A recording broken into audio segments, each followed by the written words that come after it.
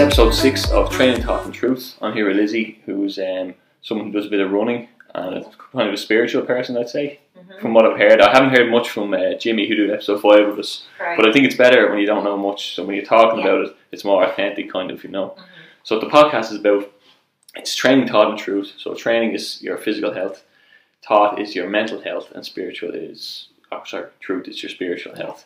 And kind of how I think that between them three headings combined, you can talk about nearly anything. You can pull anything from it.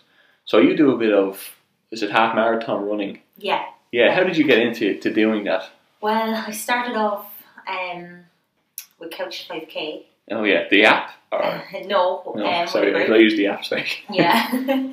So I started off, there was a group in my weight loss class. Yeah. I was in Slimming at the time. I was after having my 4th child, and she was about a year old, so I decided to start doing some exercise, and started off Couch 5K, done that, didn't think I'd ever do a 5K, let alone anything else. Was it literally from the couch, you weren't doing anything? I literally went from the couch, yeah. Definitely, yeah, and done that, then kind of got the running bug, and started to like the running high is what they call it. The runner's high, the endorphins and feeling good and seeing results and things like that. So decided then I'd train 5K to 10K. Yeah. So done that. That's a big jump. Yeah, it's a big jump, and it's double because when you're running, you're breaking it down all the time. I do 2.5 this way 4 times. Or you plan it out in your head or your phone or whatever. And do you use any trackers? Would you bring your phone to see your distance or watches? I never did at the start. No, not until I got maybe past 10K. Right. Then I started going, I want to watch, Everyone had these watches. Did you find it help? But, well, I didn't get one for myself. I got one for my husband, actually. So I used his. Yeah. And I did find with my pace, it did help. Because I needed to, in my head, I had a time I wanted to break. So I know I'd have to run, say, 6 minutes per kilometre in order to break the hour or under. Yeah. So after a while, I just have a Fitbit now at the moment because. Did you find them good? Yeah, it's all right.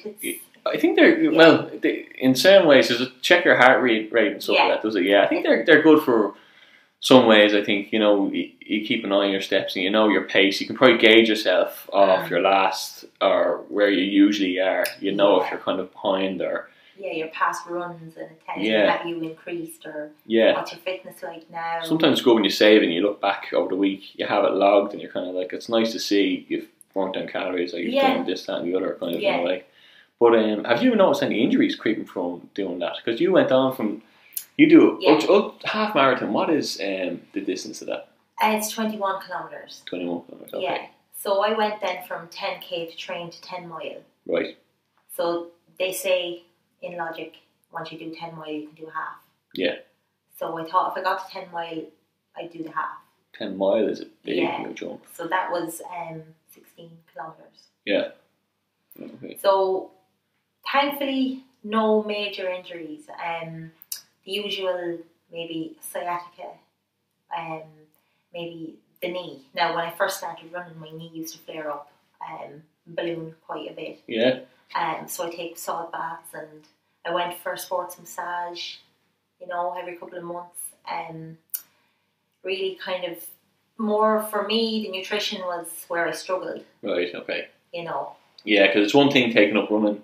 Yeah. It's another thing, the food. They say it's like 70-30 or 80-20 kind of food side of things. Yeah. And I often said I do agree with that in some ways. In other ways, I do think that, sometimes they take that data from the run you do from minute 1 to minute 30, say, and then they calculate how much calories you lost. But it'll also put your body into kind of fat burning mode, metabolism speeds up, so you are actually, your speed foods work better afterwards. So I do think that, I think it's almost 50-50 in some ways. Now maybe a bit more eating wise, I know you can drop some amount of weight with eating, but you won't tone up or be physically fit. No. Lungs and heart and organs wise. And all the kind of personal trainers and people will tell you, don't eat your exercise calories. You know, if you have a goal, don't eat them. Yeah. Whereas I was always starving after doing long runs. Yeah. And quite often I could be hungry for 2 or 3 days. Really, yeah. And Jeez. I just wanted to eat. Yeah, just because it gives you that craving for it when you do a big run. Like I remember my first 100k cycle I did, and I don't think I was able for it when I did it. And I came back and say I'd been eating well the night before, drinking water, eating a good breakfast, going out and eating snacks, healthy snacks along the way. Then I threw the bike into the back of the car and we ordered a takeaway. And I ate that, and then I ate the dinner from earlier on, reheated, and then how many calories do you actually put back on, Exactly, yeah. But it does a few, it does a bit. Yeah. So just talking about injuries or running, I know there's a lot of people, and I've heard it a lot, I came across a lot of injuries myself. Shin splints was a big thing for me. I always kind of had them. And I know there's an idea, you're going out and running on pavement. See, I think running is the most readily accessible kind of exercise to you. It's just a matter of putting your shoes on and going outside. And it's a lot easier than going to the gym, driving there, clicking in and all the rest, But I know you can come across the pain. But I wonder in a lot of ways, I went to a physio and they said it's just your shins are actually just knotted up. It's not your bones. They said, and they did this dry needling technique, and it freed up my shins completely then. And then I went running and there was no pain.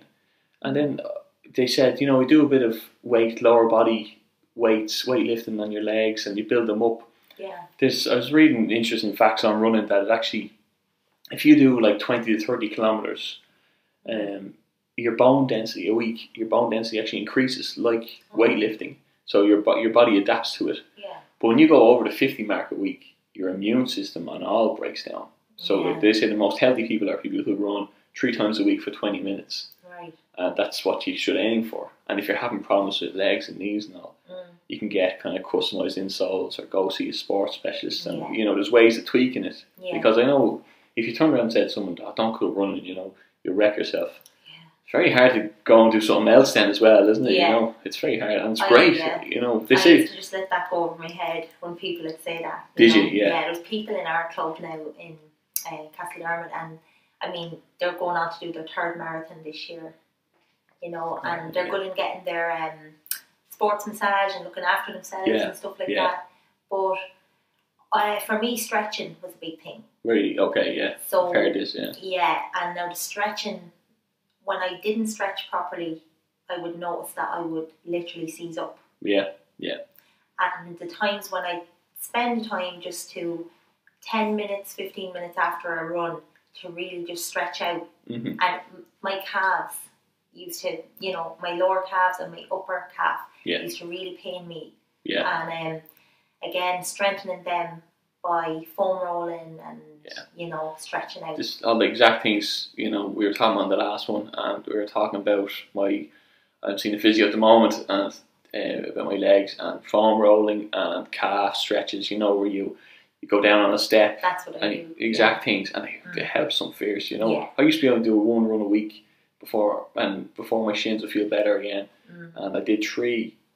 2 weeks after I went to see her in the same week, and it's the first time I've ever able to do that without having pain in my legs. It definitely does help, doesn't it? If you knew it inside out. Yeah, I do it on the stairs or on the stairs, path outside. Yeah, you can do it anywhere. It's so easy to stretch it, Or even if you're waiting for the kettle to boil, stretch out your calves. Yeah, you do it there and then.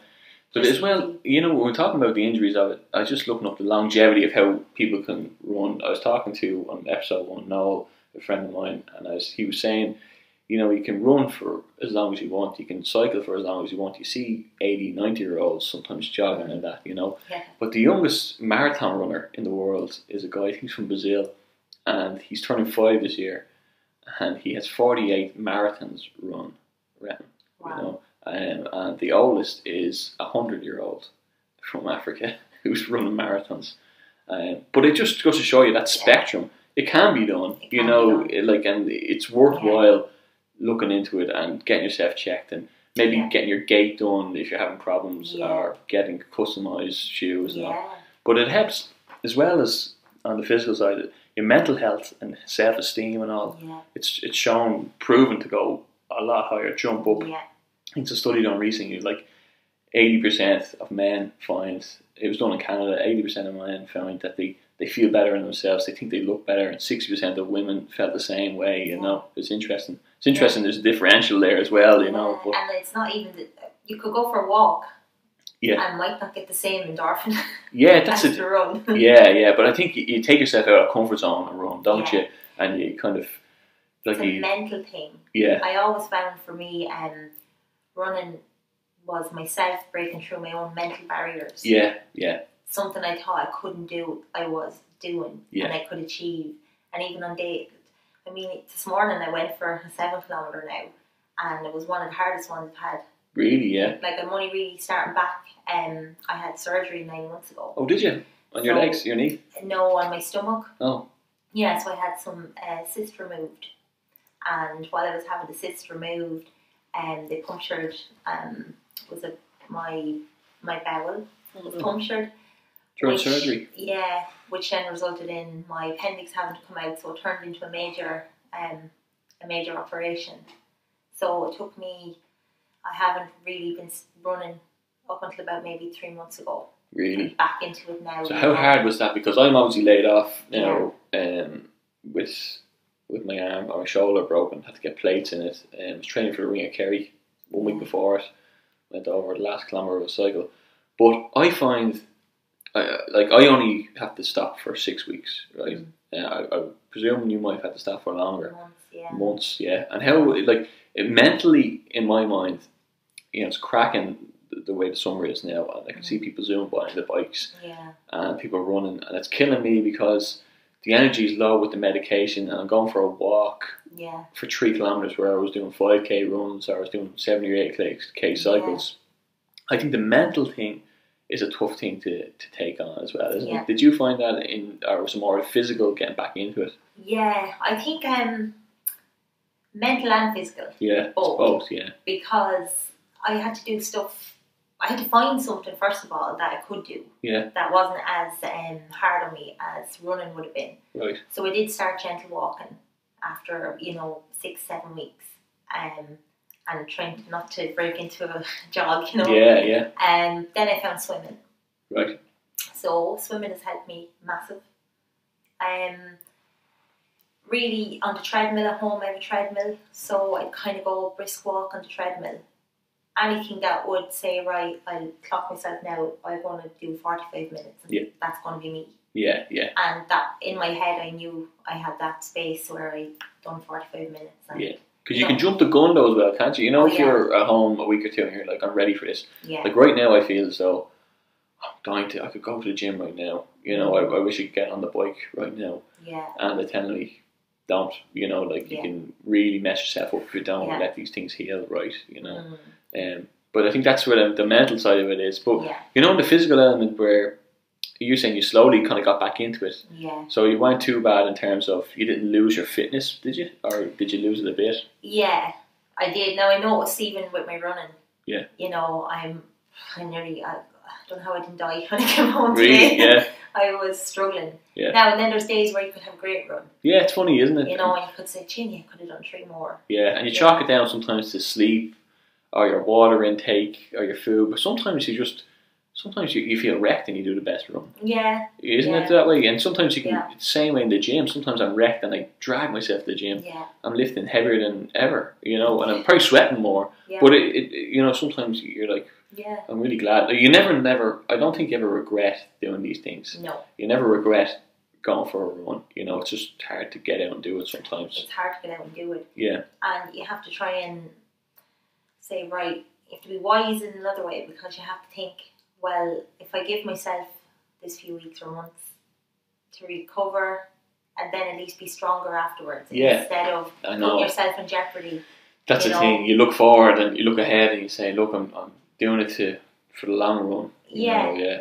And sometimes, you need that space. Yeah. Sometimes it's to slow you down and think, right, okay, I'm not invincible. Yeah. This can happen to me. I know, yeah. And there's a lot of thoughts, and I often say, when you're getting into the food side and the exercise side of things, you have to kind of rewire your brain to look at food certain ways and to see it as fuel more so, and exercise as well. You kind of have to think of it as important as work every day. You definitely, you wouldn't miss work, you'd be in big trouble, or wouldn't go down well, you need it. Exercise should be more important, But I think that as well, that rewiring comes when you get into, say, you're talking about the runner's bug. Yeah. I think the more then you run, the more you realise, well, look, I'm putting myself through this hardship, because running is hardship. You're under pressure, and I may as well be right. And you kind of think you fall into that almost, don't you? The healthy eating then after a while, because why bother doing a few runs a week? Would you do a few a week? Would you say? Yeah, I'm back doing kind of 3 a week now. 3 a week. That's a good number, I think. So maybe 5, 6, 7 kilometres. Yeah. I did a 10 2 weeks ago. Yeah. And I was delighted because that was my first 10 since last October. Yeah. So in my head now, I'm like, okay, I'm back to 10. Yeah. Yeah. But again, it's all mental. Yeah. You see people as well sometimes, and I would have struggled myself, can recognise it in them, who are starting out running, and a kilometre and a half into it, they want to stop. Yeah. Yeah.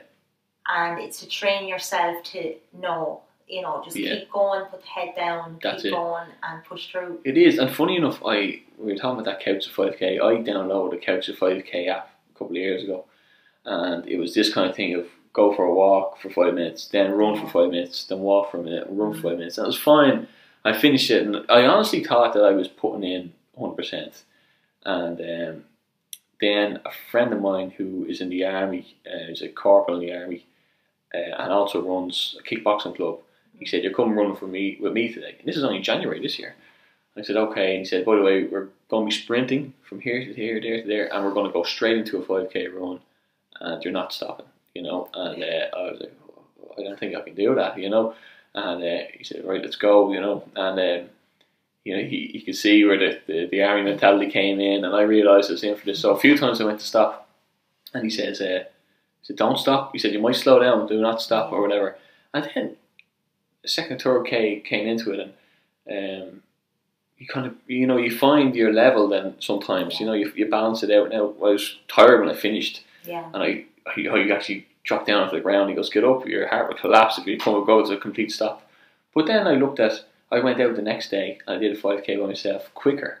And then 2 days later I went out and did a 5K quicker. It's like I broke that barrier. Yeah. I realised that at 160, heart rate, you're not going to collapse. You know what I mean? You can you have to break through that hardship of it. Yeah. And it is a mental barrier, I think. And I look back at all my runs, and all my averages were 160, heart rate. And then my newer ones were like 175. But I was getting through it. I was going further and I was doing it quicker. And then I realised that, your threshold is a lot higher than people think. I know it feels like you're wheezing and you can't go further. But then when you do push a little bit further, you get into the swing of it. And I always think you can shut off your brain, I think, and exercise. I often bring earphones with me and listen to music or a playlist or an audio book or something like that. And would you listen to music when you're running at all?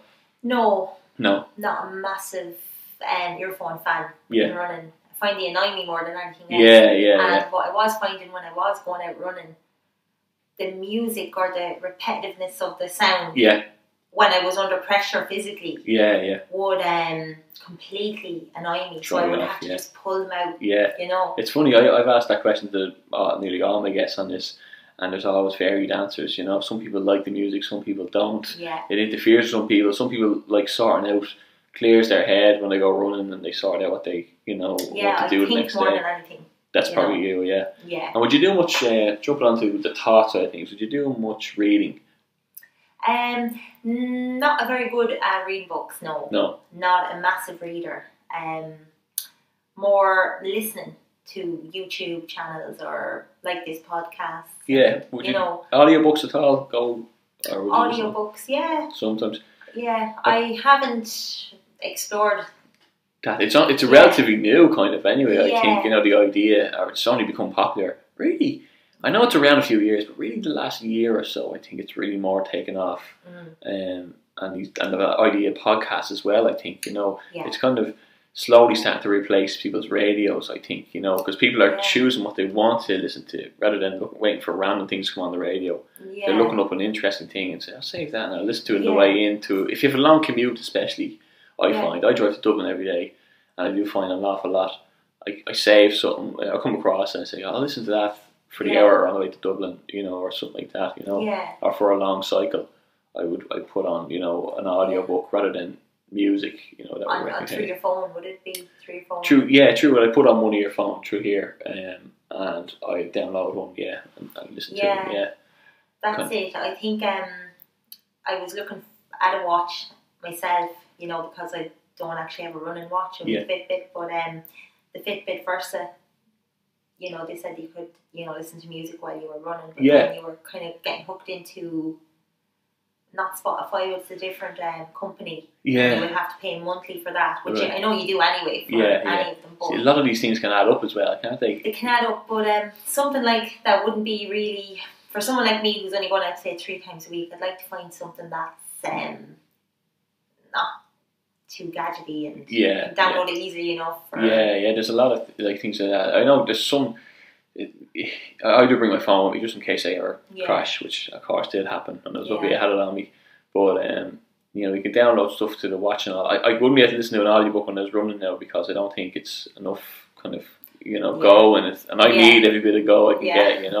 But I think though the audiobooks are like, it's kind of like a revolution, and kind of like it's like an escapism kind of in a lot of ways. And then sometimes I turn it off. It's easy to turn it off. And you can just kind of think your thoughts and relax and enjoy the run or enjoy the cycle or whatever like that in a lot of ways. But I think it's jumping a good bit. But I think we'll jump on to truth now, because I think we have a bit of ground to cover on this one, I'd say, more so. Would be right in saying you'd be Christian? Be Catholic. Catholic, okay. Yeah. So were you always, or what?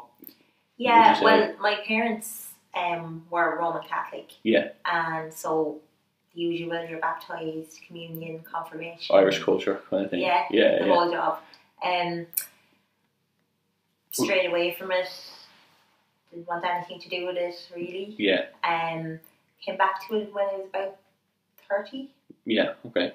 So this kind of, you see this trend often, I think, where you kind of have to go through all the sacraments through school, because that's the way schools were, and you kind of lose interest in it in your teenage years, in your 20s a bit, and then some people can kind of have a renewing of it a bit. I think that I found that for myself as well a couple of years ago.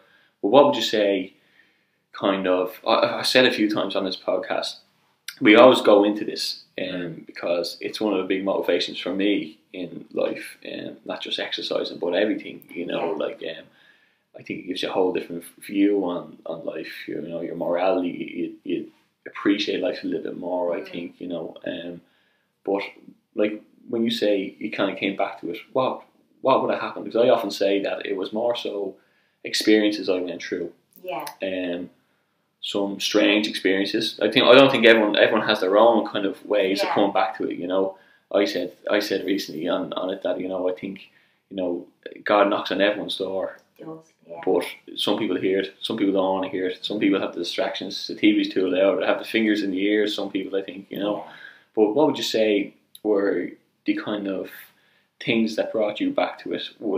Did you go looking yourself, or did it find you in a way? I suppose before initially I went back, I was looking. I was looking for something other than, I suppose what I felt was the emptiness of anything that was around me. There's a lot of, I would have went to a lot of spiritualists, and I was getting kind of into angel card readings, and I was kind of going down that kind of occult road, where fortune tellers, and trying to connect then with people who had passed, and stuff like that. So I was looking. It's very common. A lot of people do. I went to myself to see one. I think it was a bad idea. And not knowing really that it was harming me, but again searching. But I remember having a friend who I met through another group I was attending, and she was big into her prayers and mass and all that stuff, and I used to be like, okay, that's grand, leave her at what she's at. Each to their own, So, but she's a lovely girl, again, very good friend of mine, became very good friends, and she never pushed anything down my neck, but used to kind of drop little seeds here and there, and I remember I was pregnant with my third child at the time, and I suppose a lot of stuff had happened in my life as well. I lost my dad when I was very young, 16.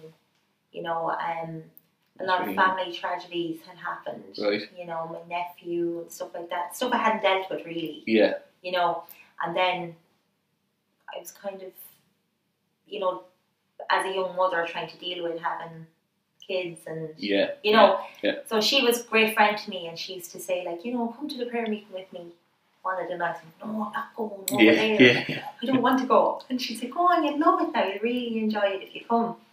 So I went with her this night, and me not being back to my faith at all, you know, hadn't been to Mass. Mm-hmm. Didn't bring my kids to Mass that much, and I suppose a christening or wedding, whatever, you know. Yeah, the usual, yeah. Yeah, I went, and they were praying the rosary, and of course I hadn't sat through a rosary and I don't know how long. Yeah.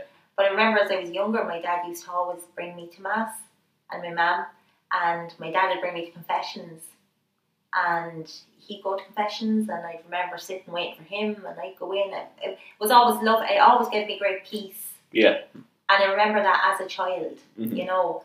But I suppose with life and things that happen, you lose that sense of peace in your heart. Yeah, I think that by the time you're 30, they say there's so many dimensions going on of your life. It's hard to make time for anything really, you know. And I suppose if you're not focusing on it, you kind of lose your way a bit of it, or lose your way, and you kind of let go. I suppose for me, how I would describe it was letting go of God's hand. Yeah.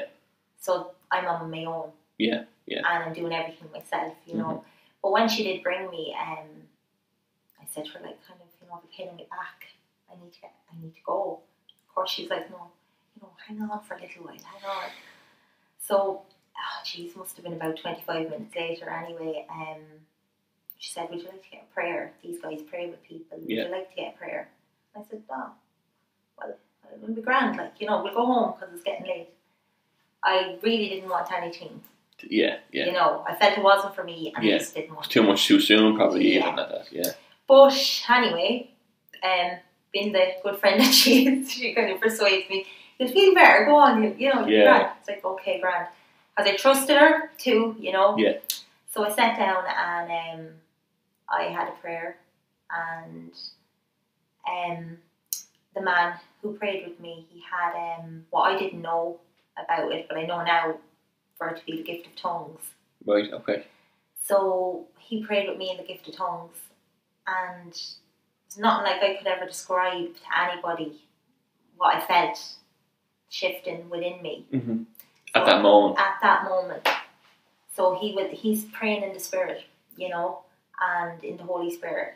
So I literally felt moved, and I felt this release, you know, like the release. Yeah. And a great weight lifted off my shoulders. And he had asked me about, well, you know, have you gone to Mass, or have you been back to Mass, or what do you do? Or I said, no, well, I'm baptised and everything else. I haven't gone to Mass in years. And when's the last time you had confessions? And oh, Jenny, I think it would have been my confirmation, maybe. Yeah. Would have been my last confession, you know. And the idea of even going to confession is like, what do you confess? Yeah. You know, what's a sin? Yeah, exactly. You know? Yeah, where do I start? Sometimes, you know. You know, so literally, he prayed with me again, and because I'd been into so much occult stuff. Yeah.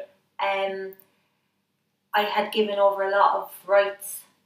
Yeah. To the other side is what I say. Mm-hmm. That, you know, they had a right to be there. Yeah. And what he was doing, he prayed with me for God to release me and to take back all rights I had given Satan over my life. Yeah. And give those rights back to Jesus. And that's what I did in that moment. Yeah, and it's, you know, it's hard to talk about this kind of stuff as well sometimes, because I think, you know, like when you're talking about your friend initially, when she was saying, come on to the prayer meeting, you know, you kind of step back. You know, when you hear these things for the first time, a lot of people kind of step back and say, what are you talking about? You know, and sometimes it puts you off talking about it. Yeah. But I think you know, you're so, in your life, you're so heavily influenced by these, you know, this side and that, you know, from the light and the dark in a lot of ways. I think that it's worth talking about. People need to talk about it more, you know, because a lot of people, when they think of religion, think of, oh, you know, what Catholicism has done over the years and the scandals, this, that, and the other, and it put a lot of people off it. But I think, you know, it's not about that altogether. You know, there's a, you know, the fact that we can, you know, I think everyone lives as if we are just a spark of divinity within everyone. You know, everyone knows how valuable a life is. You know, they know it's not bacteria and chemicals that form by chance, or, you know, we know our value. You know, and I think that we avoid these questions in a lot of ways. But like I've never heard anyone speak in tongues or anything like that, and I'd say it's, when you went home that night, did you, you know, were you blown away, or were you straight to the front door, or, you know, what's going on? Or, well, he advised me to go to confessions. Yeah. You know, because essentially, confession is your soul's bath. Yeah. So for me, you know, if you were in this room and if you haven't come in here for a while, dust will gather. Yeah. And the same with your soul. Even if you haven't done anything major in your life, you still have to, you know, repent of this, that, or the other. We all, like, we're all sinners. We all make mistakes. We all hurt people. You know. Yeah. We make mistakes. That's the way it is, and we have to atone for them and make right with God. Yeah. And that night, kind of thought about it. I've never felt peace as I felt that night. Yeah. So much to the point that I knew it was true for me. Yeah. You know, I felt like an immense beam of light. And the only way I can describe that is like God penetrated to the depths of my being, and he showed me he was there, and he illuminated my soul. Yeah. And I felt nothing but love in that moment, you know? Yeah. So I was convicted. Yeah. And you know what? I think sometimes, you know, sitting down with someone who's an atheist or agnostic, it's going to be a stretch to try and convince them of, just by saying, you know, I've talked a lot about, like, I had an experience, something similar, and I went delving into looking up, could this be evidentially possible scientifically, and I looked up, you know, the history of Christ and the cosmology and all these things. And when people were kind of attacking me on it, because I feel as though what I found was that when I had my experience, I found people came out of the woodwork a bit, and it's like they could sense it off me almost, you know, and families and friends, and angry about it, you know, and like I wasn't going around preaching, but it was like they could see it, you know. Like there's one example I'm thinking of where I was out with my dad and brothers, and I went to the bar and we were talking about whatever, and I came back and they were talking about Christ, and they turned, you believe in him, don't you? And that's how it started, you know. And the same thing, my friend, one day driving home, one of the lads picked us up from the pub, he started talking about it, and they said, you know, this all happened very short period, and I couldn't defend myself because I didn't know much about it. All I'd known is that I'd gone through this experience, so then I had to delve into it a bit.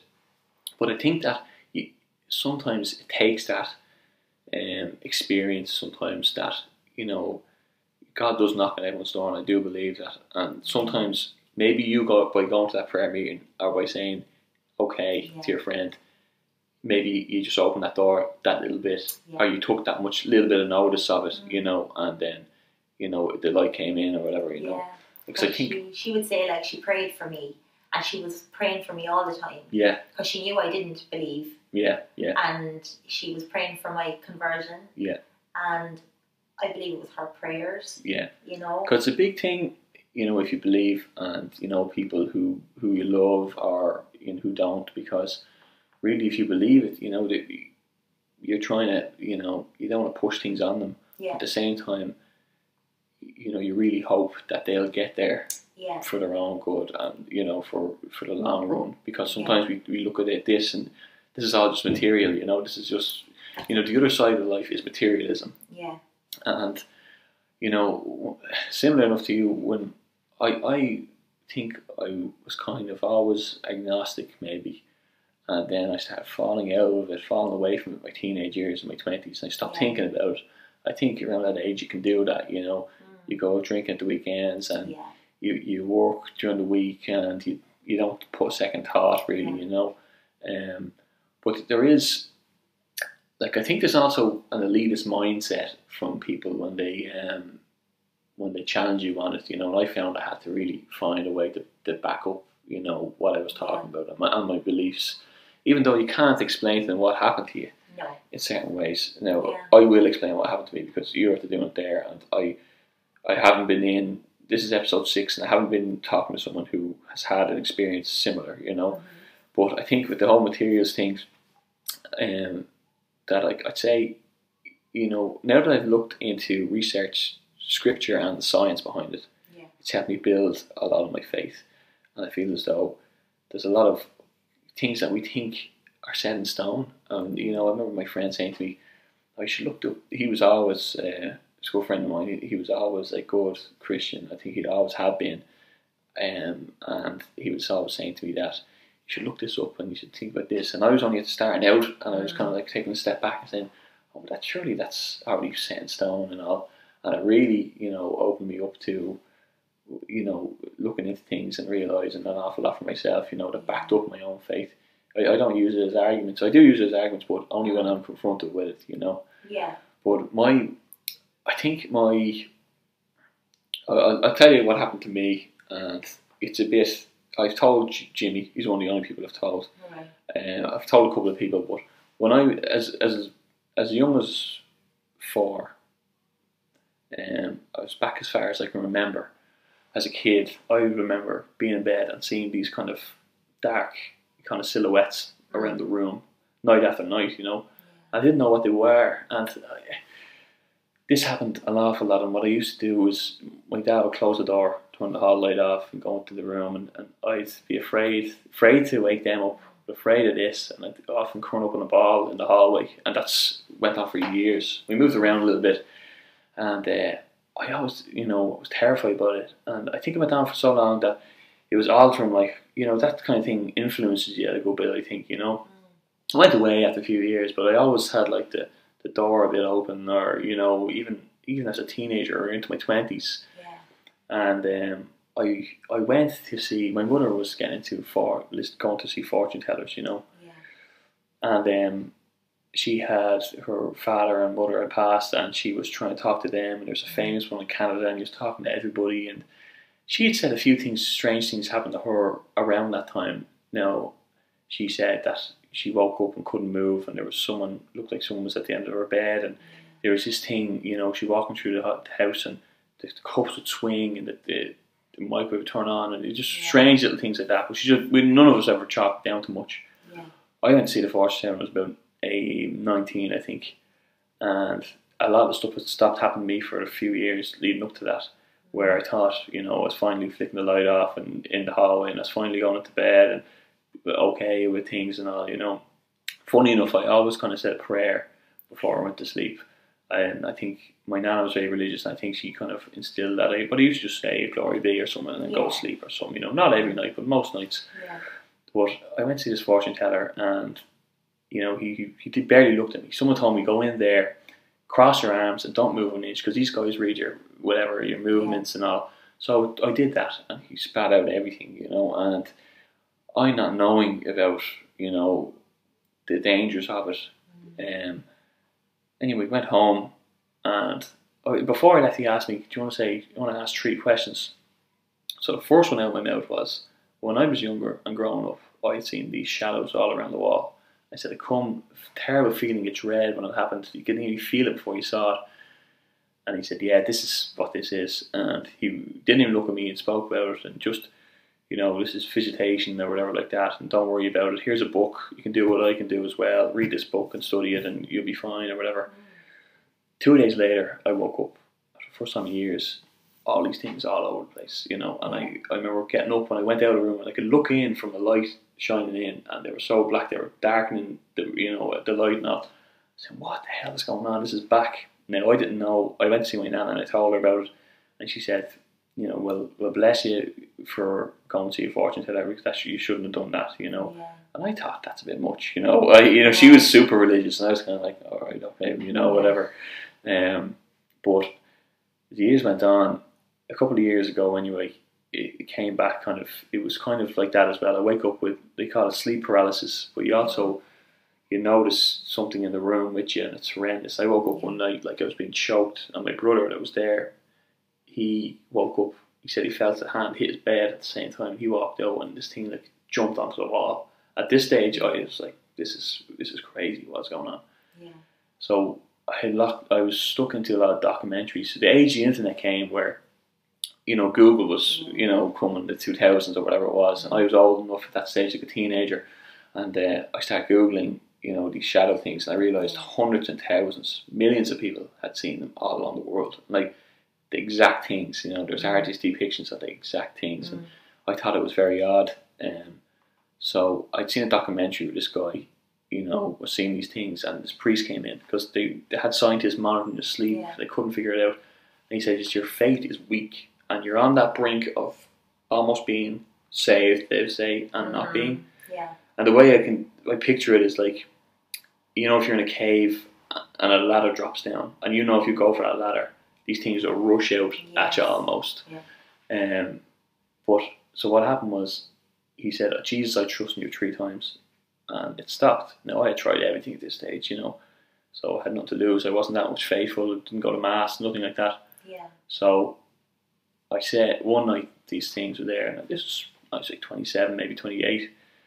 I'm 30 now. I was 27, so it's not that long ago. And I sat beside the bed and I said it, and like that, it's like the room lit up almost. It was like this thing came into the room, this light almost, and everything just went away. And I fell asleep within 5 seconds, and I slept so well.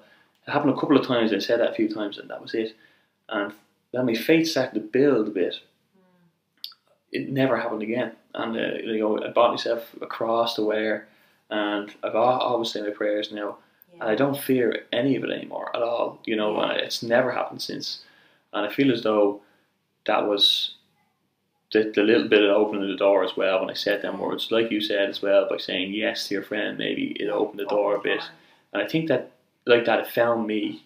A lot of people say, "Oh, well, if you were looking for it and you said them words," I wasn't looking for that. I didn't know what was going to work. I had tried everything. I'd gone to fortune tellers, which is the opposite end of the spectrum. And the Bible even says that that's an abomination. Those who speak to the dead.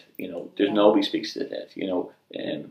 The masquerade as the dead. And there is demon entities, bad dark entities who do. They're always constantly ready to attack people. And if you don't have your shield, I think my faith is my shield. And if my prayers and all that, and if you don't hold that, carry that, they break in. They do. Because a lot of people, I find, nobody wants to talk about the devil. Yeah. Right? No one wants to say the D word. Yeah, it's true, yeah. You're mad, Yeah. But literally, it's only good and evil. Yeah. There's no other way. Yeah. There's only one way you're going to go, up or down. Mm-hmm. Do you know what I mean? Yeah. It's not a joke. Yeah. And I feel, I don't shove anything down anyone's neck like that.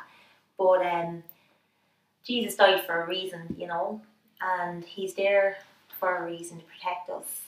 He knew what we would need ahead of time. God knew what we would need, and I have great faith in God and in Jesus, and like that. When I was trying to search, why should I believe in Jesus? Why did it take up to this point, to find anything or sense anything? Mm-hmm. But I was so closed off many years. I started looking into the incorrupt saints, and I find those so fascinating. Yeah. There's something like, I think 200 and I'm not sure on the exact figure, but there's a couple of hundred incorrupt saints in the world, and one of them being Saint Faustina. Okay. In Poland, and Saint Bernadette of Lourdes. Yeah. And there's no scientific evidence of why these saints they should be decayed. Yeah. Or how come a saint if it's dug up after 10 years, it hasn't decomposed. Really, yeah. You know? Yeah. And that for me was like, yeah, come on now, you know, there's something, you know what this, a lot of people say, you know, when you talk about Jesus and God, people are like, oh, that old chestnut, you know, and they back away from it and all. You know, you can fall into thinking about it in a certain way, but I think when I speak to someone who's agnostic or atheist about it, I feel now that I know that much about it. My faith has got to a level where I'm speaking from a position of strength. A lot of people think that, you know, faith is a clutch because you're afraid of death and all this kind of thing. Yeah. It's very much the opposite, you know. And I think that, you know, even, you know, I talked to a lot of people who are kind of shooting. A friend of mine bumped into me the other day, and he was shooting a lot of cosmology and quantum physics at me, you know. And anyone with a laptop now and a few hours to spare, you know, can, you know, learn an awful lot about something, you know. So I've read an awful lot on recent things, you know, and there was a lot of stuff about the Big Bang and how it came about and the way evolution has been, but there's a lot of gaps in it. Yeah. And I think that's where you have to take that leap of faith. A lot of people don't realise how many gaps are in that. Yeah. But when you take that leap of faith between, they can't explain how the world came to be, but everyone knows it had a beginning. Yeah. So they only narrowed that down in the last few years. A lot of things that faith will tell you that scientists are only discovering now. Yeah. You know, the Bible, archaeologists go back and reference the Bible when they're looking for findings or sites and things like that. It's that accurate, you know. Yeah. And there's a lot of, I actually wrote this down because I came across it recently. I look at a lot of David Wood and William Lane Craig and a lot of these guys and a lot of their books on what they say and all, but there was one about the scientific revolution, which is the 14th and 15th century. You know, I think there's an idea that the atheist thinks that science is on their side, but I think it's a completely different spectrum. You know, science is knowledge from the Latin word knowledge, and it's just all it does is set up hypotheses. You know, and you set out what you're going to look to find out, and it's just an exercise that goes through, and we get the findings from it, and they can only go so far. That's only applicable to the material world, because you know that's all you can measure or quantify. You know, in your hands and with your sight.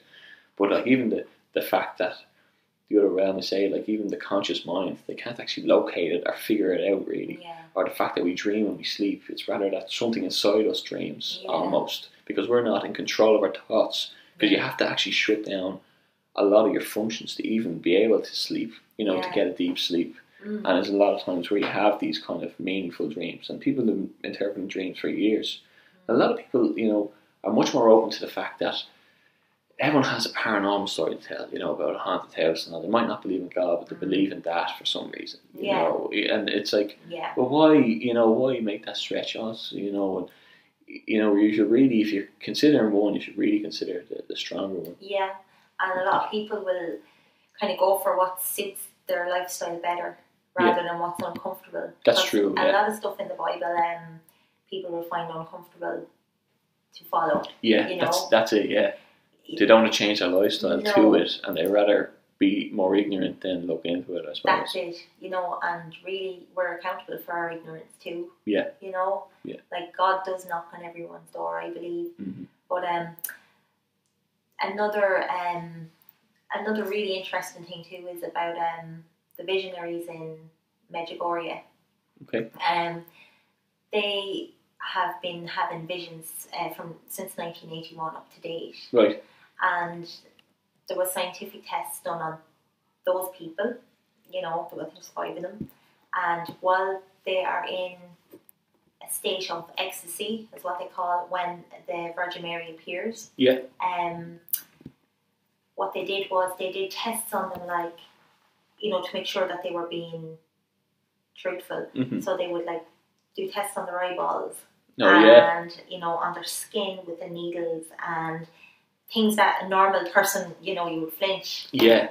But they never budged. Really, yeah. You know, they were in that state from whatever length of time the apparition takes place, maybe 5 minutes, and then after she would leave, they would come back to a normal state, and then they would convey their message. Right. You know, the fruits of I've been to Medjugorje twice. Where is that? It's in Croatia. Okay. Yeah, and I mean, the fruits of it are amazing. You know, there's many stories of people's testimonies of Medjugorje where one particular one always resides with me was when a doctor who was an abortionist who went to Medjugorje, and whilst he was climbing the apparition hill, he had seen all of the bodies of the babies that he had aborted, all the bones really, yeah, of the lives that he had taken. Yeah, yeah. Which in turn frightened him. And of course, he repented and he went back home and in turn brought more doctors out and more people of his friends in his circle. Yeah. Do you know, the fruits of that is amazing. If you go out to Medjugorje, you will see, I mean, there's at least 20 confessionals, but you will see at least 50 to 100 people in each queue. Really, yeah. You know, nice, yeah. Like, it's like, for me, when I went the first time, it was like a little, you know, unknown hidden gem. Hidden gem, yeah. You know, it's funny, people would say, like, oh, it's mad that people go there. You know, I think it's more mad to go to Spain 20 times and sit in an English bar, you know, each time. You know, when I go, like, I'm going to Israel in September, and part of my faith, part of culture as well, and part of, like, just seeing, you know, that, you know, I think when you go down that road, you start to become very passionate about it in certain ways. So, like, one big thing was me, I want to see the tomb, you know, I want to see, you can go into the room where the Last Supper was, I want to see that room, you know, I want to see the mount in the sermon, where was that mount, you know, I want to see all these things, you know, I want to go down to the River Jordan, you know, and do all that, you know, and it's better than going to, you know what I mean, than Spain or like that, you know, why not go? But, when I was saying, it's just funny when you're saying the experiments and things like that, there's a couple there that came to mind. There's one, I got a link to below in the video of Ron White. Did you ever hear of Ron White? He made these amazing discoveries. He reckoned he found the Ark of the Covenant, and he tested blood from it. And he went to a place in Israel, they're all Jewish, and he asked where's a good, you know, research facility I could check this out in. So he didn't say anything about it, gave him the blood, and they checked it out and they rang him up and they said, now he tells a more story of what they put it in, the chemicals they put it in, how long they left it, and room temperature and all. But they said that there's something, there's like 52 chromosomes in human blood. I think I'm getting that right. And there's like 30 some chromosomes from the mother's side and certain from the father's side. But the blood they tested was all from the mother's side. And they said, where did you get this blood? This is all female DNA. And I said, and as well, this blood is living blood. You know, a caveman uncovered, this is someone who's alive. And they said, that's the blood of Christ. And like they said, them men, they were completely transformed their whole life. They left, you know, because they'd never seen blood like that. But it's amazing, like, and it's actual factual. And it's funny how people, you know, the higher community just blow that off. That's an amazing find, and that's actually was a scientific find. You know, there's also another experiment we're talking about. Like, we don't on top of the devil. People are afraid of horror movies with the devil in it and all. They feel it so real. They feel it going to bed that night and all. There's that it damages you in that way. It brings that fear into you, and fear is everything. I remember there's an experiment done a few years ago, and it was while they're doing the God helmet. I was talking about the God helmet the last time. They're trying to cure mental illness, you know, and they're trying to put this helmet on. They're trying to get the electrical nerve endings, and they couldn't do it. And they also did on one side was with a God helmet, people were feeling a presence every time they put it on. Atheists, different cultures, everything like that. But what they did was they had a lot of atheists and they put them in a room and they said, they flick off the light, right? And they know what they're doing. They said, think of God, and you know, some of them start sniggering and think of Jesus or whatever like that. And they're managing their heart rate and everything like that. They said, think of the devil and call on him. And there's a hesitation, and all of a sudden the heart rates increase. And said, well, hold on, like, why are you so easy to dismiss, you know, the idea? You know, I think people make this stigmatic idea in their head. And it just goes to show you how real that is, you know. But I was going back to talking about, I was talking to my friend about these scientific findings, you know, and how it knocks out Catholicism and Christianity, but it doesn't whatsoever. And what I came across, I'm going to read it off the screen because there's quotations in it. It's about the scientific revolution in the 15th century, and these are all the fathers of science in different ways, and they are quotes to why. These are all the questions asked why they looked into these things or how come they found it. So there was one guy, these are going to be hard names to pronounce, Nicholas Copernicus. He's the instigator, he started the whole thing off. And his motivations were to explore the mighty works of God. That was his own words. Tycho Brahe, he increased the stellar findings fivefold in his time. His words was to study the stars, you have God as a teacher. Galileo Galilei, he's the father of modern observational astrology. He said, when I reflect so many profoundly marvellous things that people have grasped, said and done, I recognise even more clearly that human intelligence is the work of God and one of the most excellent. Johannes Kepler discovered 3 laws of planetary motion. He said, since we astronomers are priests of the highest God and regard the book of nature, it benefits us not in the glory of our minds but the glory of God. René Descartes, known as the father of modern philosophy, I see plainly that certainty and truth that every science depends exclusively upon the knowledge of the true God, to the extent of that prior to being me aware of him. Blaise Pascal, mathematician, pioneer of the probability theory. There are 2 kinds of people that one can call reasonable: those who serve God with all their heart because they know him, and those who seek him with all their heart because they do not know him. Robert Boyle is the father of modern chemistry.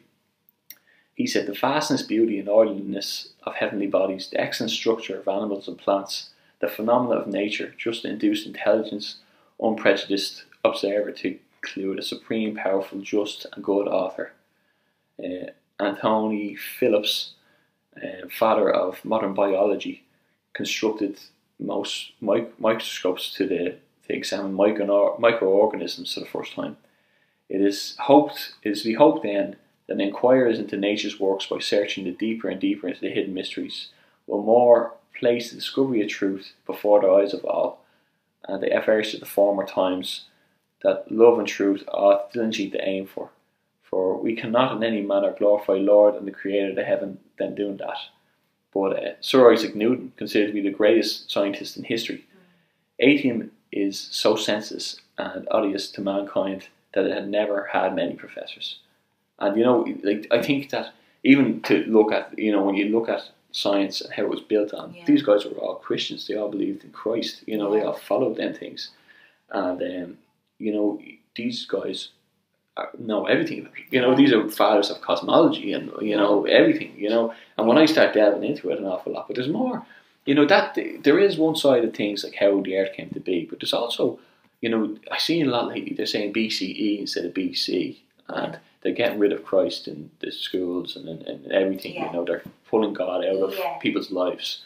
And BCE is before the Common Era, they call it, instead of before Christ. But I was only looking into the facts of Christ like that. He started his ministry when he was 30. It only lasted 3.5 years. Now this is for someone who, it's 2019 across the globe because of this man. If he's only 3.5 years in ministry, it's virtually impossible that they could have stolen his body, because there's apparently 3 forms of protection. That's what a lot of people say. Maybe the body was stolen. There was Roman guarding, there was the large stone and the Roman seal. And the penalty for that was crucifixion to the guards. And this is why the Roman Book of Acts never dared suggest the body was stolen. That's not really, people might say it, but it was never contested back then. No one ever went about.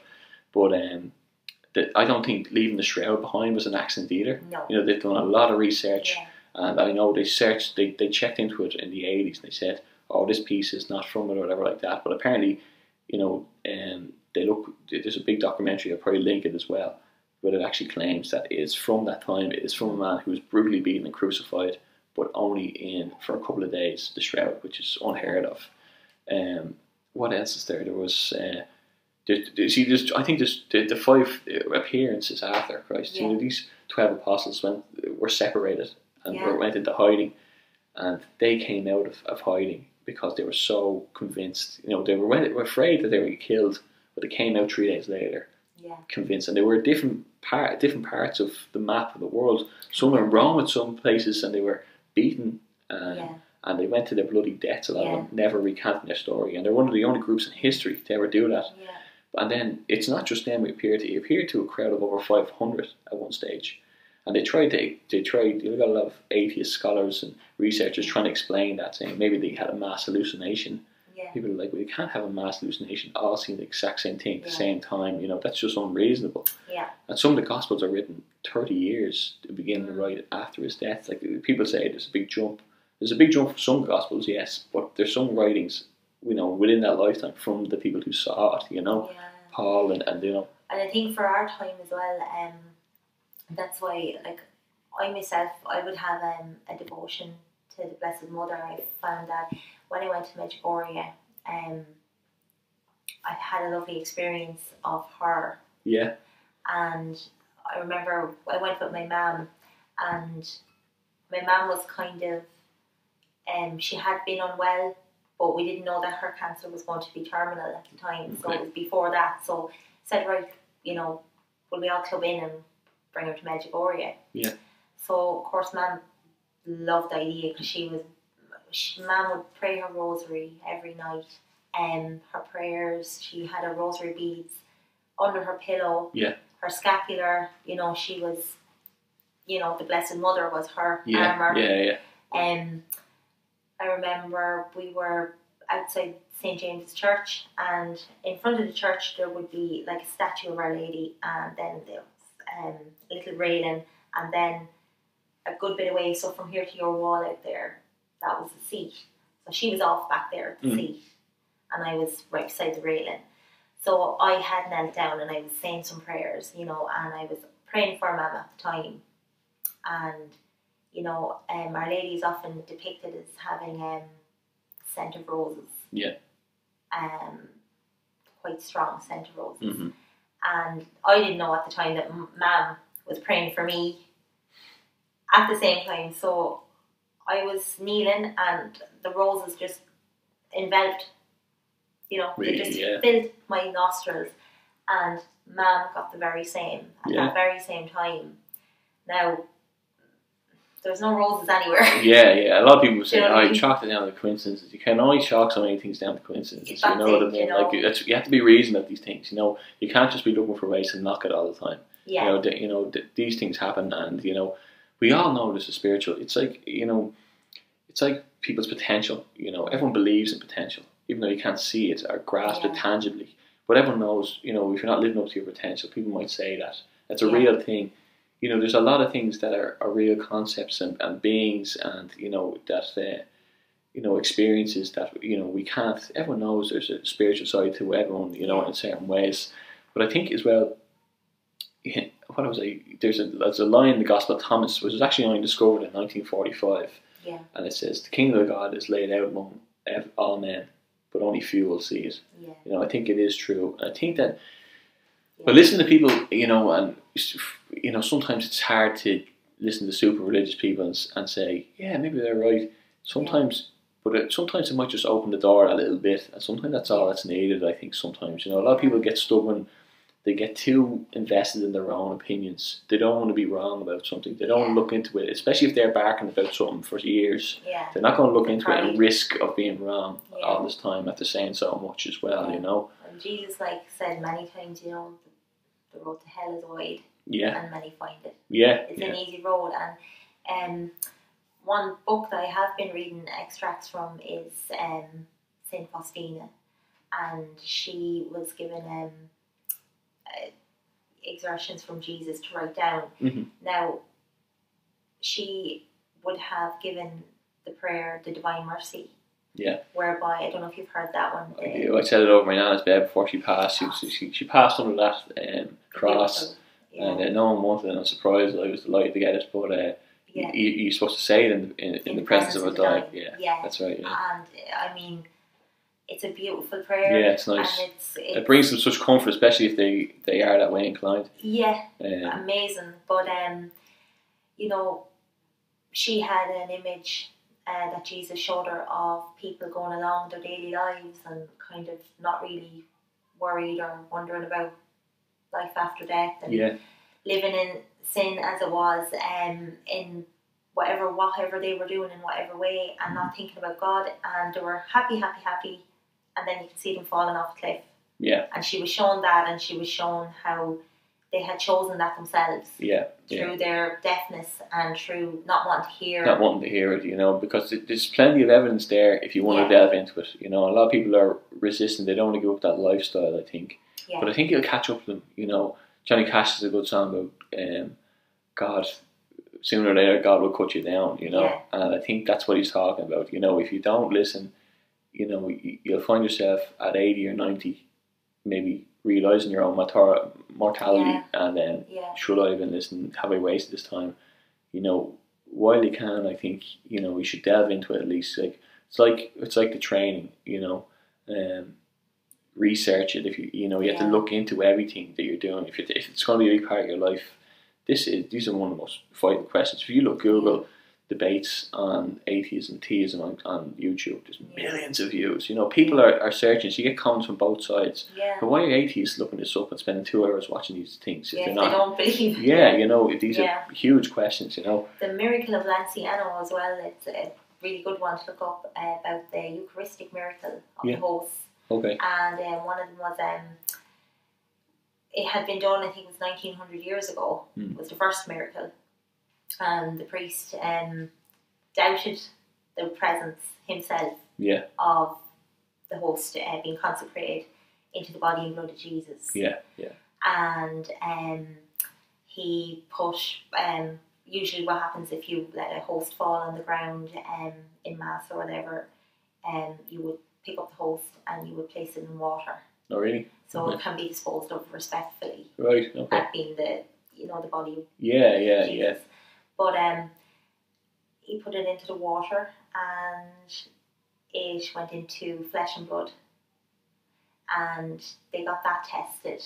And like what you were saying, it's the same thing. It's crazy, it had the chromosomes, it had the flesh was from a badly beaten heart. Yeah. And from the front of the chest. Isn't it so funny that all these things are scientific findings, but no one knows about them. Mm-hmm. They're huge findings. You know, they're ridiculously, like, surely that's enough for people to go and say, what, you know, personally me, who wasn't a follower, when I said, Jesus, I trust in you, I knew I had to find, there's a way to this name. 2 days following that, it might have been even the next day, I don't know, it was that week anyway, I was driving home and I kept thinking about this church in Carlow for some reason. It kept coming in my head. I turned the radio off and on. I said, what? You know, I'd never even been in that church before. Why is that? I pulled up at home and this car rolled up beside me.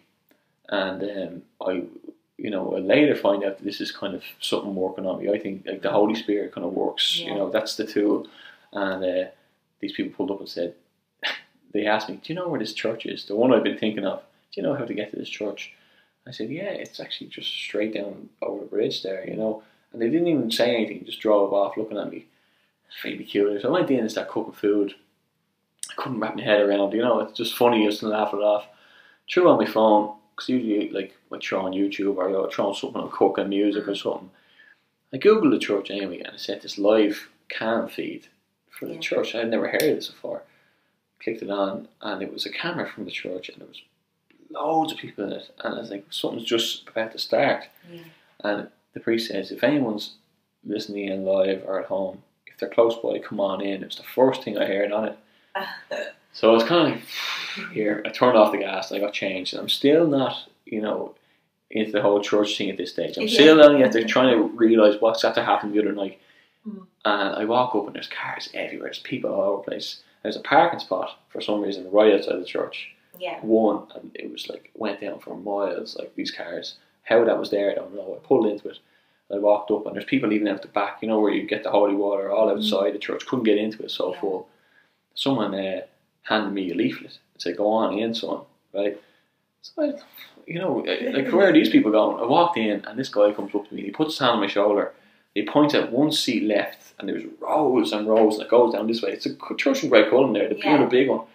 And he points right over to one seat left and he goes, that's left there for you. Right, so I kind of, you know, who's this guy, you know, and what's going on? So I went over and sat down. There were screens, I couldn't really see it, but there were screens up, and this guy got up and spoke. And he was from Northern Ireland. He was a blind man. He was shot by a rubber bullet when he was a young fella up in the north during the Troubles.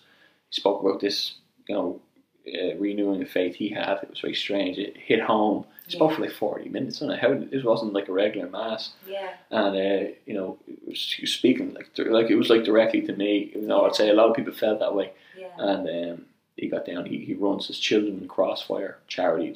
Like I sent him an email afterwards, but when I was walking out, I walked by him. I still didn't know what I was doing there, so people were all shaking his hand and leaving. No, I got in my car. I looked up and I said, "Oh, I have to go over. You know, I've come this far and say something to him." You know, and I kind of only stuttered out a few words. It's like, you know, I just wandered by mass tonight, but your story really hit home or whatever like that. I ended up emailing him about it and, you know, subscribing and you know, doing a few bits with them or you know, whatever. But you know, it's funny, you know, sometimes when you open that door a bit, you know, you're shown the way sometimes in a lot of ways. These things pop up, you know, and, you know, they're very strange occurrences that you just can't chalk down as coincidence sometimes, I think, you know. And then it's, you know, some people maybe don't want to hear it, well, that's fine. You know, I think it catches up with you now and again, you know, not that it's chasing you down, but it's there, it's always there. And I think when you just look, you know, change your opinion, just be open-minded about it, sometimes, you know, that's at the end of it. I was reading a funny story there recently about, do you hear about this Brazilian guy last year who said he was burying his Rolls Royce with him so he could take it to the afterlife with him? No. And he's one of the most powerful guys in Brazil. I think his name is, I think I wrote it down, what was his name? Mr. Scarpa is his surname anyway. But he had the whole world up in arms saying it's crazy, you know, and you can't bring material things after you, you know. But he actually passed, and what he actually did, he left a note saying, "I'm not burying a Rolls Royce with me, but I wanted to show everybody what you're doing when you're not becoming organ donors. You're burying something that's so valuable to other people, but the whole world thought of a Rolls Royce must be valuable, and everyone thought about it, but only half people think about, you know, organ donors." So straight away when I heard that was a great idea. You know, everyone was up in arms about him. And it was only just to make that point. And I went and signed to be an organ donor straight away, and I said, you know, that is right. And I watched a few documentaries of people giving hearts, and you know, it's amazing, really. You know, I thought it was funny, but it's on that kind of note of a funny line. There's a guy, Frederick Brewer, who invented the Pringles can. Right. He passed away in 2008, and he actually buried his ashes in the Pringles can. That's a true story. You know, I thought it was crazy. You know, but no, I do think that. What would you say to people who are kind of, I know a lot of people of my friends have had similar situations to me. When I opened up to what happened to me, there was about 10 or 20 people who came up and said, that happened to me too, you know. Yeah. Or, you know, sometimes you can think you're alone. I think this is where these kind of thoughts, your mental health can get damaged a lot. And that's what the aim is, I think, to isolate you and put you in fear. Yeah. And when you speak about it, even though you're afraid to speak about it, you know, Jesus said to his apostles, you know, if the world hates you for saying these things, just remember it hated me first. Yeah. You know, and so basically, and blessed are ye who say my works, even when men condemn you. You know, or blessed are those who believe and do not see. Yeah. You know, that was the one. Yeah, it's a big one. Yeah. But what would you say to people who, if you had any advice, who are on that, you know, middle line where they're, you know, a few people come to me and said, I've started thinking about this lately as well. What would you say, advice-wise, be if people were on that and looking for a way of delving into it a bit? Yeah, well, what I would say is, look, you've nothing to lose and everything to gain. Yeah. When you meet Jesus. Yeah. My faith has brought me so much healing. God has really healed me in so many ways that I never, even places I didn't know I needed healing, mentally, physically, emotionally, spiritually, in all those ways.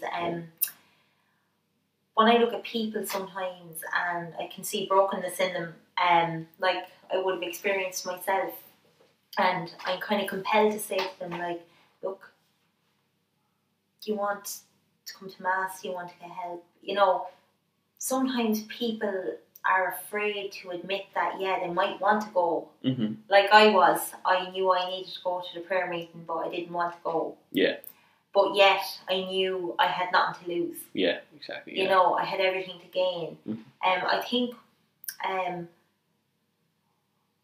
you know, one of the saints said, it was Saint John Chrysostom. He said that once you enter the church, it's not that God won't let you leave, but you won't want to leave. Mm-hmm. And that was me very much. Yeah. And great healing.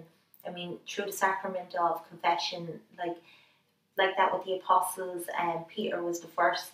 Yeah. Jesus handed him the keys of the kingdom, and he said, you know, those sins you forgive are forgiven; those that you retain are retained. He gave him that authority to go out and the apostles and be the first priests. Yeah. And to save people. Yeah. In his name. And yeah, I think that as well. When you have that calling, you become the apostles. So you have that calling, that responsibility as well, to speak your faith, you know, and speak it. You know, you have to take. Sometimes it takes a bit of courage to say it. Sometimes, you know, and a lot of people, you know, there's a trend of atheism, I think, in the last few years, and people say, "Oh, that's the way it is." And all. Sometimes you're singled out a bit, even though most of the world are still Catholic, you know, believe in Christ. I think it's 2.5 billion who believe, which is a huge. But when you put that into proportion of adults in the world, it's over half the population of adults in the world. You know, and then that name has such weight to it. Like it lasted. If this was a crazy man, like there was plenty of, you know, 2,000 years ago, you know, and that was only 3.5 years doing these miracles and things. Yeah, it wouldn't have lasted. You know, it couldn't have. You know, people say, "Oh, you're a Christian because you're in certain countries." Well, that happened thousands of miles away. You know what I mean? That happened so far away. Yeah. You know, I know the word spreads and all, but people are coming back. There's a line as well that says, you know, every man has to be born again, or mankind, everyone has to be born again. I think as well, a lot of people fall off in their faith when they're teenagers in a lot of ways, and then they never look at it again. Yeah. But I think that for such an important thing, you shouldn't dismiss it with an uneducated, immature mind, you know, as a teenager. The biggest thing in the world that you figured out when you're 14, I don't think so. You know, like you really have to go back at that. And you might find maybe like the possibilities you might be happy with. Oh, look, I looked into it and I couldn't find anything. And some people, but at least you didn't lose anything. Yeah, you know? Oh, God will always find a way. I don't know anyone, and even yourself, anyone I've ever spoken to who has met Jesus. Mm-hmm. Anyone who's ever looked for him, they've had an experience. Yeah, it is true. And they've never walked away and said, wasn't for me. Yeah, I don't know anyone yet. There's a thing, you know, I think, you know, if you're calling it, you won't go on deaf ears. And sometimes all it takes is really thinking about it, though, not just saying the words. You know, you really say, right, for 5 minutes here, I'm going to sit down and I'm going to speak, you know, and see what happens, you know. And I think, like that. No one ever told me a story where they did that and they came back empty, you know, handed. It's like that parable in the Bible with the seed. You know? The mustard seed. No, the seed where it's like the seed of faith. Yeah. So the word was being spread, but some of the seed fell on fertile ground, That's right, and some of it grew up. That was the people who were willing to listen. Yeah. And some of it did fall, but it didn't actually grow because the cares of the world choked it out. Yeah, exactly. Yeah. You know, and you can swing as well. You know, the parable of bearing good fruit as well. I think that when you do find it, you know, I think that you have to, like, one of the ideas with this podcast was to kind of straighten out, to give people who are on that verge, you know, a way of looking at it where they can justify it, you know, and let them know there's a lot of people there and it ties in so much in a lot of ways. I think that everything was spoken in parables as well, so that could be timeless, I think, as well. Yeah, and people could understand. Yeah, no matter what culture you're in, everyone understands the idea, like, you know, everywhere there's plants and there's seeds, and everyone knows the concepts, you know. I think it was very intelligent for someone who was just a man, you know, or, you know, like the way these things are still being learned about. And everything in the parables, you know, kind of linked back to creation. Yeah, that's right, yeah. You know, God created seeds and plants, and he was able to convey these things to humans through creation. And, you know, talking like that with, you know, your seeds and your plants and... Yeah. Like... It's even the seeds in the water, you know, like, when you think of it, like, where we get medicine from, it's from plants, and, you know, and where we grow our crop from, we just bury that seed again, it comes up again. It's amazing, you know, just the soil of the earth. Yeah. You know, it's bringing forth the life of it, you know. Yeah. It's the fine-tuning of the universe. It's a lot of the Kalam arguments I often watch William Lane Craig speak about, you know, and the Kalam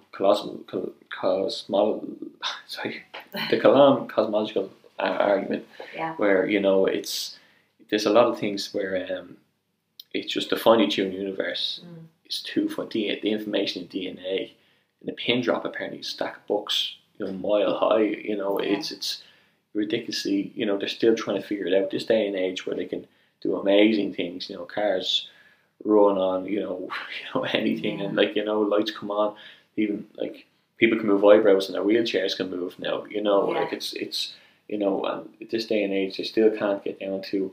They often talk. There's multiverses and all this kind of thing, but I think we're jumping the gun there, because when you can't explain the basics of what you're talking about, when you can't find a reason for why matter came into existence, what was there before it, what caused the explosion, the universe is run by laws, inertia, centrifugal force, gravity, who gave the laws, and all. You're jumping the gun, jumping into bigger questions, and then when you ask the simple questions, you can't say, well, we don't know that yet, and that's genuinely the answer they have, and it's flawed. There's bigger issues we're thinking about right now that don't actually clash with scientific evidence so far. And even I suppose for nowadays, like for people my own age, and our age, I get where they're at a time in their life where they might be thinking about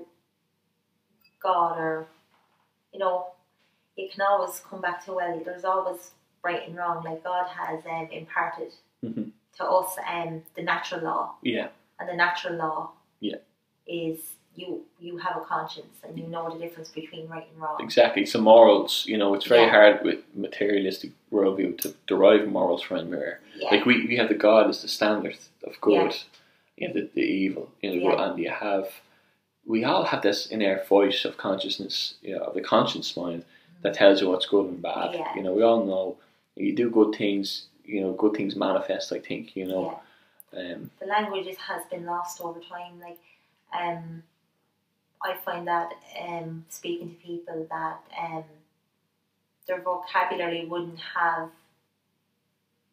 sin, the word sin, or you don't use this word or that word. Whereas, for me, like with my children now, I like to pass on what I learned and what I'm learning now, because it's fruitless for me to say, right, I believe in God and Jesus, and then just turn around and not do anything with them. I'm trying to at night time now read them children's Bible. And they love them stories. They love them, and like my son will often come to me and he'll go, "Will you read me the one about Jesus and Lauren the leper?" He loves that one, and things that touch his heart, But I suppose it's just growing. We're growing every day, and nobody can argue with your personal testimony. That's it. And I know to other people it can't be proven, but it's personal, because it's going to prove it to you. And I think everyone, if they look for it, they'll find their own one. You have.